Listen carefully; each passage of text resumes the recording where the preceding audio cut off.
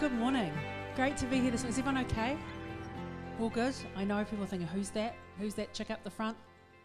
I feel a little bit like a local because I live around here. In fact, we used to live down on dirty old Dombuck Road. Yeah. And I've got a little story for you to start off today. And as I do that, my lovely assistants, my lovely husband, Michael, and Debbie there, are giving out some handouts because today we're going to be talking about something that's really, really close to my heart. But I want to start with a little story just to orient myself here. And during my story, I'm actually going to have some giveaways because you guys might know some answers to my questions. So life is unexpected, right? Yeah? The older I get, the more unexpected it becomes. If the last 2 years have taught us anything, we don't really know what's around the corner. We think we do, but we don't. And so not that long ago, I wrote off my daughter's car. Now, that's not the normal order of the universe. Normally, your child would write off your car. Who's had a kid write off their car? Over there?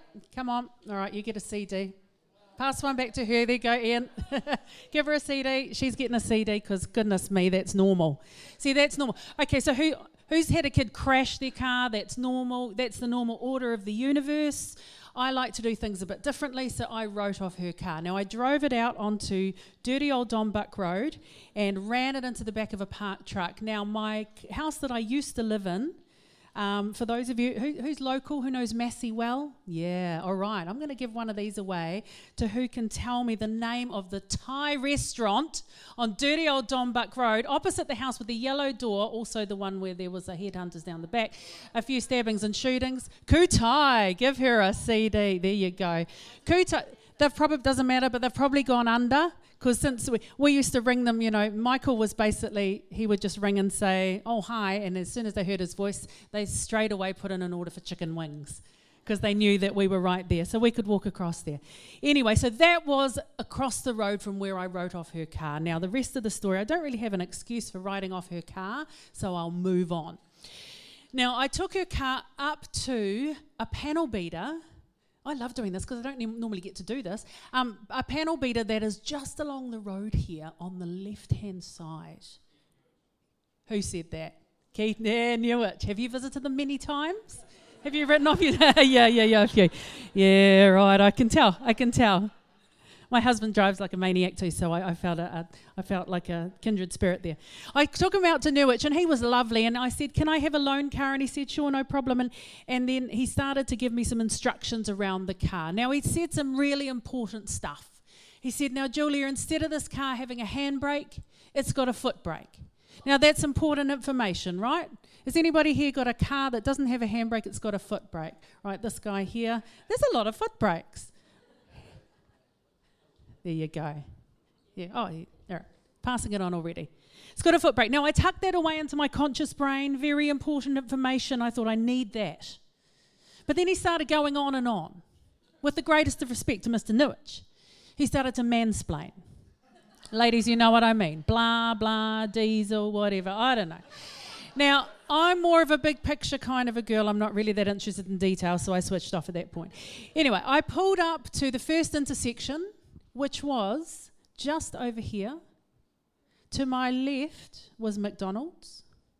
To my right was a building that used to be Farmers back in the day. And to that direction, what large yellow building would I have been looking at? Hands up, Pack and Save. There she goes, Pack and Save. Pass that, over there to you. Thank you. I pulled up on that intersection on a hill. I looked at the girl next to me, and at this point, my conscious brain and my subconscious brain began to have a kōrero, a little conversation. And my conscious brain said, oh, foot brake, foot brake. The man said foot brake. So I put on the foot brake, and I felt really happy with myself. I felt like I was nailing life. Smug and self-satisfied I was. But unfortunately, we all know and we begin to understand that our conscious brain is just a little bit of what's going on. It's the tip of the iceberg compared to the subconscious thought of what's going on in our world. Now, Michael, my husband, and I have the incredible privilege of travelling around the country and around the world talking to people about learning to be kind to your mind, learning more about how our incredible brains operate. Instead of putting to the one side and ignoring that they even exist, or fighting them and battling them and trying to suppress them in some way, we're learning more about our brains. And so in this moment, I realized that my subconscious brain is still talking. Because every time we make a decision, we don't just bring to the table our conscious thought. We bring our history, we bring our past, we bring our upbringing, we bring our cultural bias, we bring all the things, and these inform our decisions. So we might feel like we're nailing it, but next minute. Now, my subconscious brain was also saying in the background, normally at this hand, your left hand would have something to do. Now, someone in all their wisdom had designed this car so that where the handbrake would normally be was the handle that makes the seat lie down. I know, clearly not designed by a woman, right? And I disappear. I had a handbrake moment. I thought I was doing so well. Now, we all have these handbrake moments where we feel like we're nailing life, but unfortunately, things don't always quite turn out. In church, often we don't talk about these things.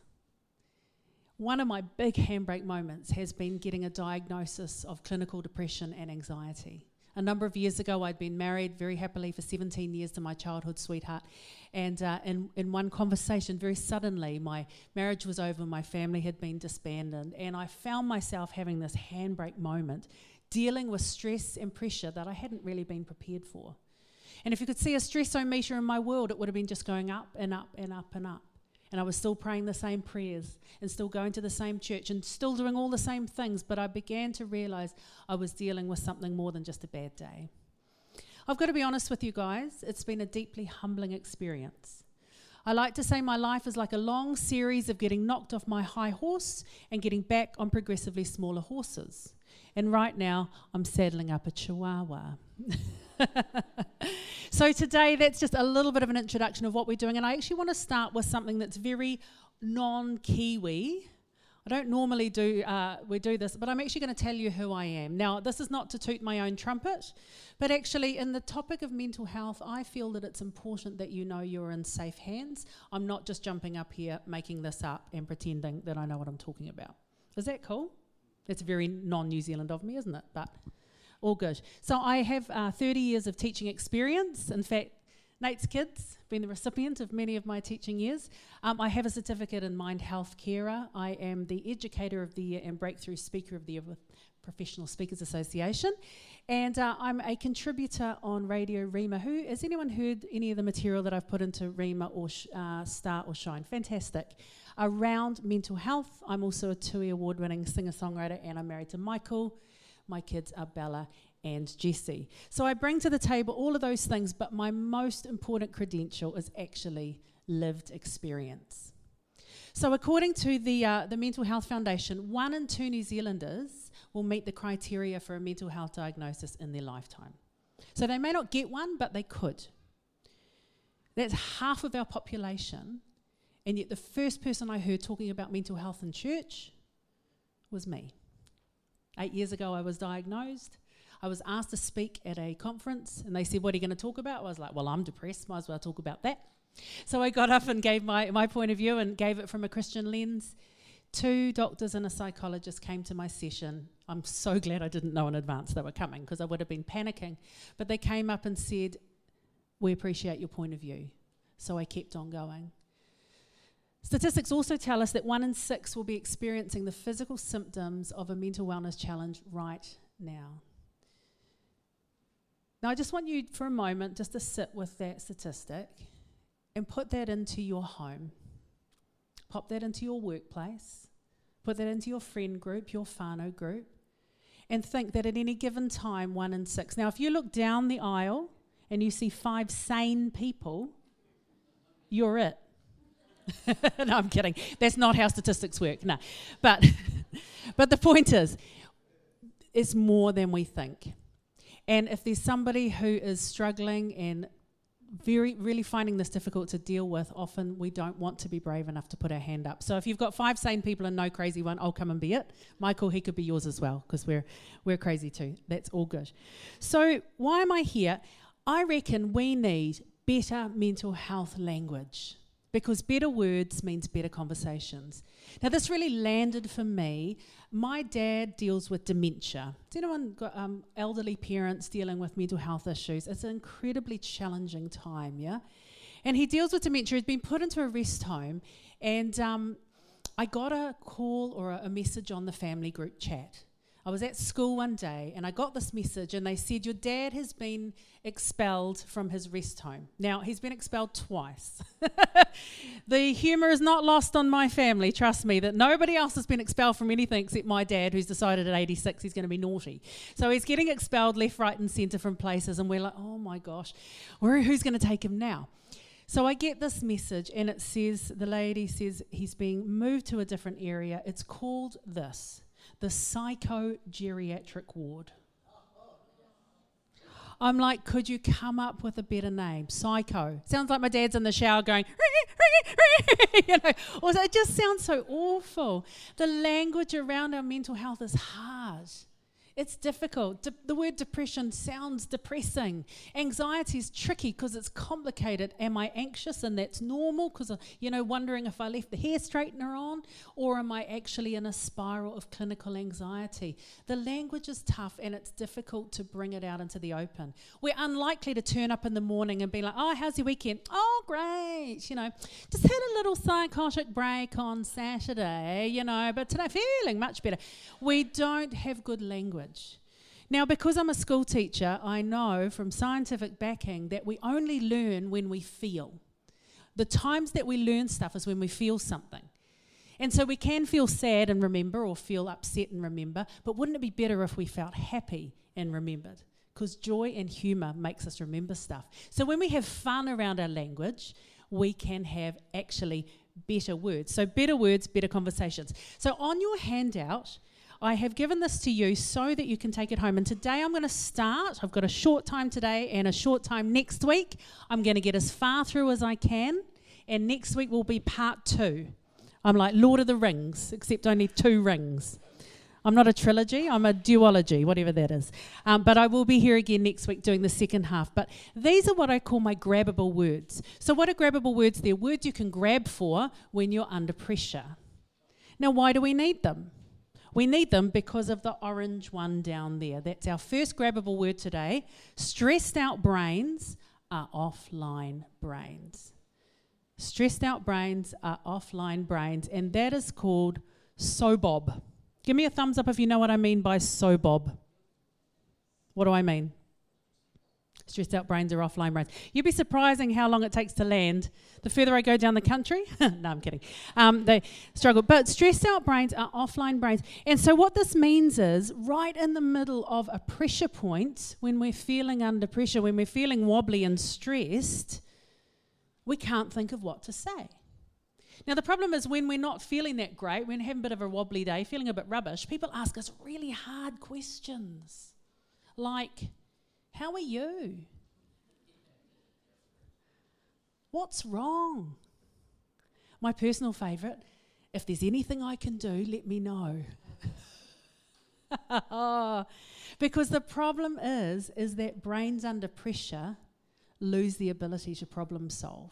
Okay, and I'm going to put my science geek hat on here. I'm going to do a little bit of a thing.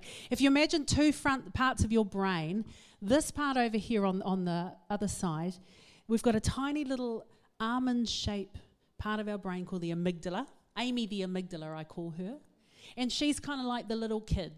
And she's over here going, I'm sad, I'm happy, I'm annoyed, I'm grumpy.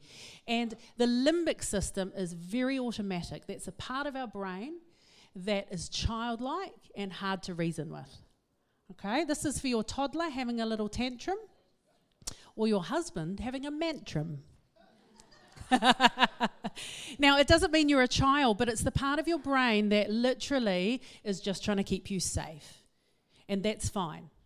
So Amy, the amygdala over here, is having a little tanty, but luckily on this side, we've got Nellie, the neocortex, the front part of our brain, which tells Amy to calm down. Now, this part of our brain's a little bit more grown up, and it says things like, it's okay. They're probably not trying to hurt you. That person who pulled out on you in traffic doesn't have a personal grievance against you. They're probably just having a bad day. Calm down, Amy. This is the part that gives us rational thinking, gives us good choices and the ability to predict the outcomes of our decisions. This is the part that isn't fully developed in young men until about 23. Second-born son, science tells us, sometimes up to 34 years old. I hate to break it to you. Now, it doesn't mean they can't do it. It just means it's not fully developed. This is why teenagers make rash decisions, because Amy's going, yeah, jump off the bridge. And Nellie's like, yeah, sounds good to me. And they are actually in that. Now, normally as an adult, those two parts of our brain cancel each other out, right? We get really upset, and then this part tells us to calm down. Brains under pressure, those two parts of our brains have stopped talking. Just in the moment where you need the ability to do problem solving, your problem solving part has gone offline. Someone has switched it off at the wall. So when someone says, how are you? You're like, I don't know. When someone says, is there anything I can do to help? You're just like, can't think of anything. And our brains go offline. So we start to grab for language. And sometimes we grab for words that are really harmful and hurtful, and we say things to others that can cut them down. Sometimes we grab for words that hurt ourselves. Sometimes we just don't grab for any words at all, and we go absolutely silent. So my gift to you today of the grabbable words is not just a piece of paper, it's story starters and language beginners. So next time somebody is actually pressuring you or something's going wrong, you can think to yourself, it's okay, because so Bob. Stressed out brains are what? Offline brains. Give them a break and give yourself a break too. All right, our next one is actually where the grabbable words have come from. This is one of my favourite psalms, and I use this psalm to walk me through a lot of wobbly times, and I've actually found it incredibly helpful, and this is where my resources have grown from. I use these things in school, I use them with the DHB, I use them in all sorts of areas, but they have actually come from this psalm. And David said, unless the Lord had given me help, I would soon have dwelt in the silence of death. I would have kept my mouth shut. I would have said nothing. When I said my foot is slipping, your love, O Lord, supported me. Not your love, O Lord, wrapped me in cotton wool and made my life easy and sweet as. I'm still looking for the scripture that says, yea, verily, it's going to be sweet as. If you find it, let me know. It's probably in Numbers somewhere, because let's face it, no one's ever read that. I wish Numbers was written by a woman. Would have had much more interesting information in there than just begat, begat, begat. I want to know what they looked like and, what they wore to the wedding and stuff. But anyway, it's just not the promise that everything is going to be fine. What the promise is that I will never leave you and I'll never forsake you. The Bible doesn't tell us there will be no storm. The Bible says God will walk with you through the storm. The inference is that something is happening. Now, we use this wonderful model, Te Whare Tapawhā. Who's familiar with this model? Fantastic health model. This model allows me to speak about spiritual matters in very secular environments, and I really love that. But what it says is that each one of us, to ourselves, there's more than one facet. There's not just one wall. So if you imagine a little whare, and we walk along here and we think, if we imagine this is taha whānau, our relationships wall. Have a little think with me. Just walk through your imagination. Taha whānau. How are your relationships? How are those things in your wall, in your world? Are there bits falling down in your wall? Are there relationships that are broken down? Are there people standing on the outside of your house throwing rocks at the wall? If we imagine that the whare protects us from a storm, how warm are you inside your whare? Is there someone on your wall you think, oh man, I haven't spoken to so-and-so for ages. I'd love to spend some time with them. I might dig out their phone number and have a chat.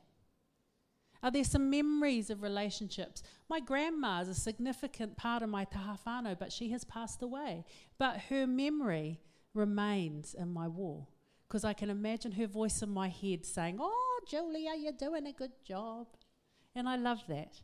How are your relationships? If we imagine the back there, tahina ngaro, how is your brain? How are you feeling? How's your capacity? Are you tipping over the edge? I've got this concept called the Muppet bucket. The Muppet bucket is the bucket which allows me to give grace to people who are being Muppets. You know, the ones that pull out on you and you're like, "Oh, there you go." You know, the one who's like on the phone and being, "Oh, there you go." The kids at school, not your kids, clearly. You know, there you go. It allows you. Now, the problem is when there's holes in your bucket, unfortunately, our ability to be nice drains out. And COVID's basically just put a hole in the bottom of my bucket, my Muppet bucket, and I find myself sometimes I've run dry with grace.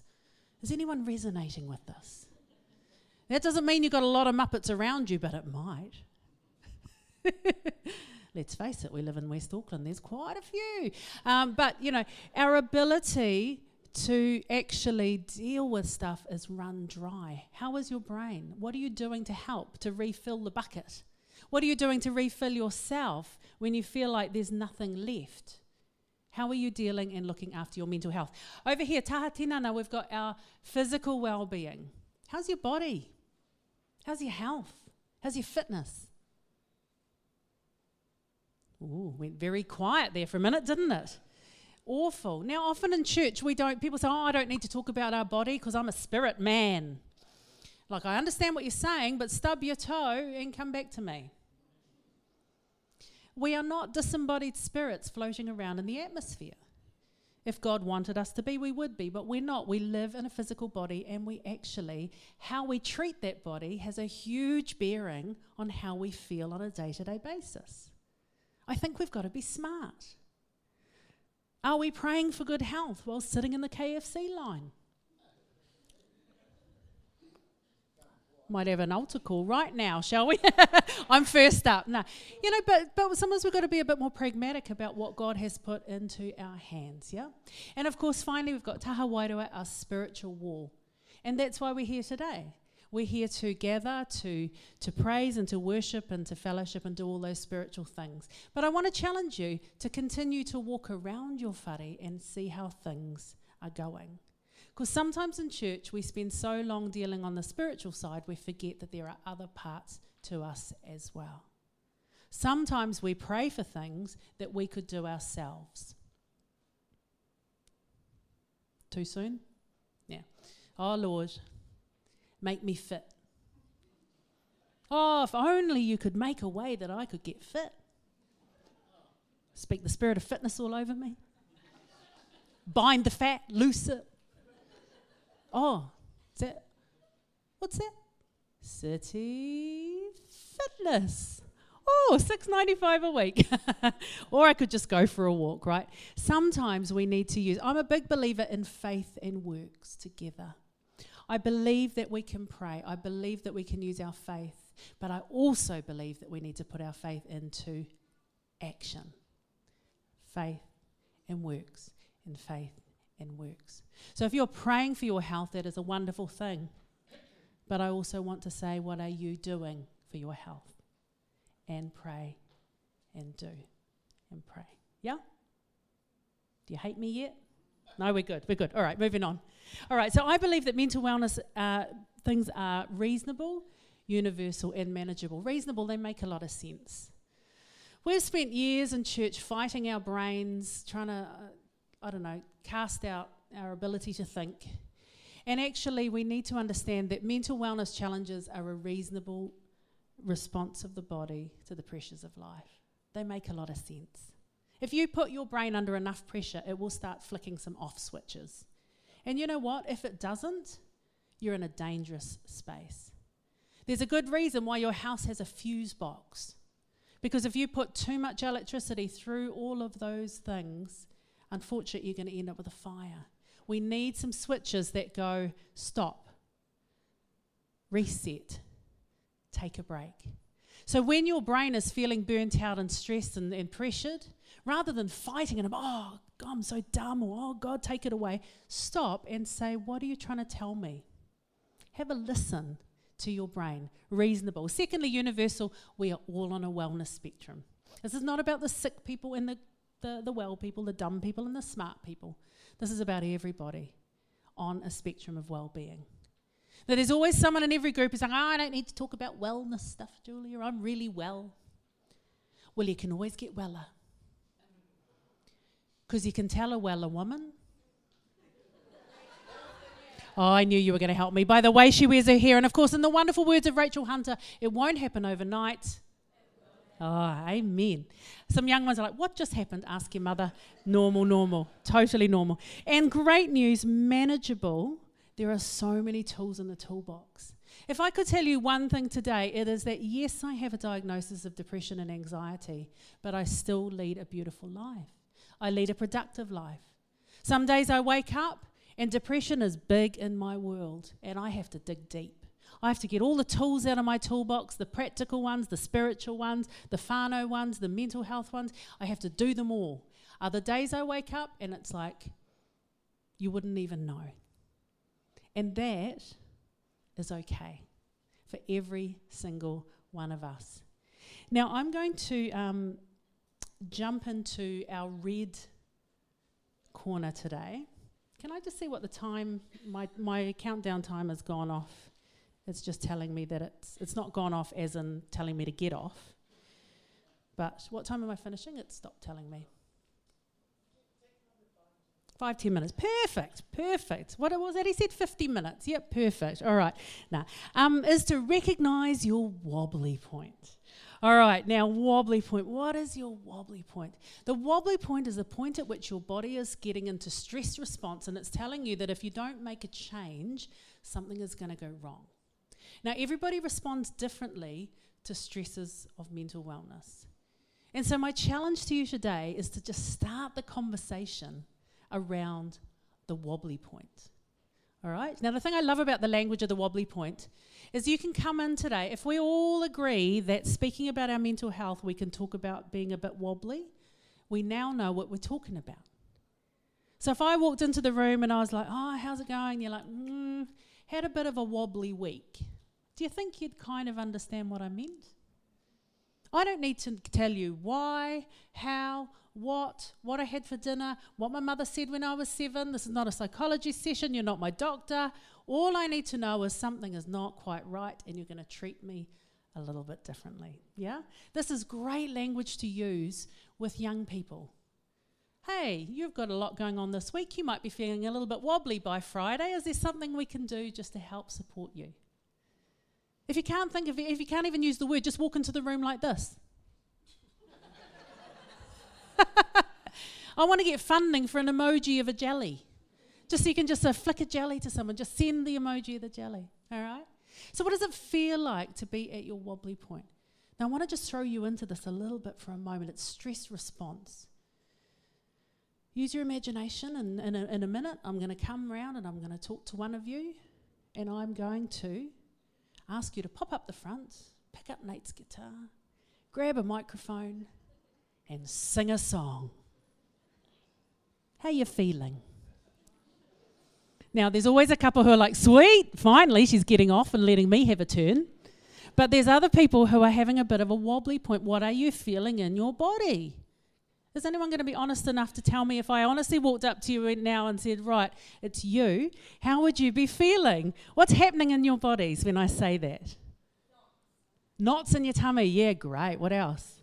Your heart rate is increasing. What else is happening? Sweaty palms. Feeling sick. Oh, jelly stomach. I love it. A bit wobbly in there. Yeah.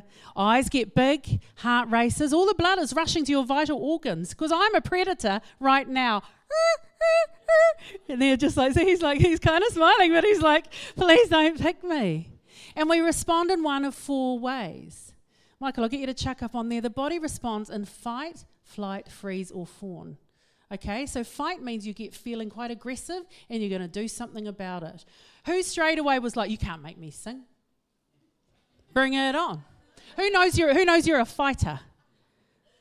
We need to, thank you. If we had a fire, he's the only person who would do anything. Oh, and her, we've got a fighter over here. This is a good stress response because you're like, boom, what can I do? Now, I will fight you, and I may have a knife because I am from West Auckland, but that's all good. So fight. Now, another response is flight, where your natural response is to try and get away as quick as possible. You start going, who was secretly thinking, where are my keys? Just going to grab my phone. It's going to be quick. Who knows you're a flighter? You would get out of difficult situations. You'd be like, okay, see ya. Yep, I'm out of here. I'm a flighter. Who's freezing? They just go really still. You just don't even know what to do or say. Cool. And what they're thinking is, if I keep really still, she might not come over here to me. This is a very effective stress response because if I'm a pterodactyl, and he's a little bird, he's like just trying to keep really still. Kids do this at school all the time. They go all quiet, And you think, what's wrong with you? What are you doing? Why are you doing that? And the kid just goes very still. And he's thinking, if I just keep still, this annoying woman will leave me alone. And eventually I do, so they learn. There's another one called fawn. Fawn is where we over-apologize. I'm so sorry. We fall on a sword immediately and we're like, oh my gosh, it's all my fault, I'm so sorry, I'll do anything to get you off my back. We become the martyr. Now, sometimes it's easy to look at others in this, but let's have a bit of fun. Let's look at some animals who may have reached their wobbly point. All right, what do you see here? This is my friend Charlie. How do we know he's reached his wobbly point? He is running. What sort of mode is he in? Flight. He's out of here. Now, what about this guy? What about the guy with the big eyes? What do you think he's doing? Freeze. He's gone into freeze mode. Little bunny rabbit. Fawn. He's looking cute. Might be trying to hide as well. What else have we got there? Oh, these guys are interesting. Dog's just like, what's going on? I was just trying to be friendly. What's the cat doing to make itself aggressive? Getting paw up. Look at the tail. What's happening? Making itself look bigger. And we do this when we get upset. We try and be big. I like a pufferfish. They go, and then they're like, blah, blah, blah, blah, blah, blah. But we want to make ourselves feel big and look big under those circumstances. And then there's these guys. Oh, they're just cute. I know. Now, isn't it interesting, though? Do we judge the chicken for running away? No. Why does the chicken run? Cross the road. Thank you very much. But do we judge the possum for going still? No. Why is it freezing? It's scared. What's its brain trying to do? Keep it alive. But we judge ourselves. Somebody gets angry and then we get really upset. Oh my gosh, you're so out of control. But it's actually a really effective stress response. Because the little cat that looks angry and we're like, oh, that cat looks mean, might be protecting its babies. Might be doing something really rational. Might have just had the worst day ever and that dog is just up in its grill. So we judge ourselves more harshly than we judge others. Who's ever walked into a meeting and you go in and you're like, mate, I'm going to tell them what's up. You get in the meeting and then you just go, you can't think of what to say. And they start telling you stuff and you're just like, oh, yeah, whatever. Then you get out of the meeting, you're like, I'm writing a speech for next time. So you write a speech. And other people say, oh, you should say this. Oh, if I was there, I'd do this. And you're like, yeah. And you go back in. You get back in there, you're just like, oh. And then you come out, you think, I'm such a loser. I'm such a wimp. I'm such an idiot. We do not need to judge ourselves so harshly because we have reached our wobbly point. My challenge to you today is to go home and make a jelly. Make a jelly for pudding with your family and ask some really key questions. How will I know you've reached your wobbly point? What do you want me to do? How do you want me to treat you? We plan on the good days for the tough days. Because on the tough days, you're not going to get the information you need because stressed out brains are offline brains. It's too late in those days. So how do we get around this? I have got one more little gift for you. Once you've had your jelly, you've talked about your wobbly point. We don't cry wolf on the wobbly point. We don't come in and be like, oh, I've broken a nail, reached my wobbly point. It means something really big is forming inside of you. It's not good. Unfortunately, sometimes we don't have people up our sleeve or on hand. So I've given you a little card. Every person has a card, and this is called a Jelly Buddy card. Now, what's your Jelly Buddy? Your Jelly Buddy is someone that you have pre-planned to be there for you. Now, you might not like the idea of a Jelly Buddy, but you can call it the Concrete Club if you like. I don't care what you do. Just have somebody up your sleeve. My Jelly Buddies, we sit down in advance and I say you have permission to check in, come and hang out, and if need be, get help. Michael and I are Jelly Buddies for each other. We have both been the one at the doctor, sitting with the other person, going, my partner needs help. It's like, you know, when you take your kids to the doctor. They've been coughing all night, and then they get to the doctor and they won't cough. Anyone had that? And you're like, cough! And they're like, no, I'm fine. Sometimes it's hard to recognize inside yourself. We've both been there and had the other person going, I'm fine. And we're like, he's not fine. Give him the drugs. You know, actually help him out. We need to be there for one another. And have your Jelly Buddy cards. My Jelly Buddies know that if they ask me a question like, hi, how are you? And I say, good, how are you? Good. They have permission to ask further questions. And if they turn up at my house and I won't open the door, I say, break a window. And if the cops turn up, show them your card. This will stand up in a court of law. This may not stand up in a court of law. We have yet to test that out. But you need to be planned in advance. Your challenge this week, I'll be back next week to talk further, is to pray over who's going to be your Jelly Buddy. And it may not even take that much. You might just know straight away. Who can you trust? Who could be there for you? Spend some time with your whānau talking about their wobbly points. Have a laugh. Have fun. Eat the jelly. But remember that God gave us these incredible brains.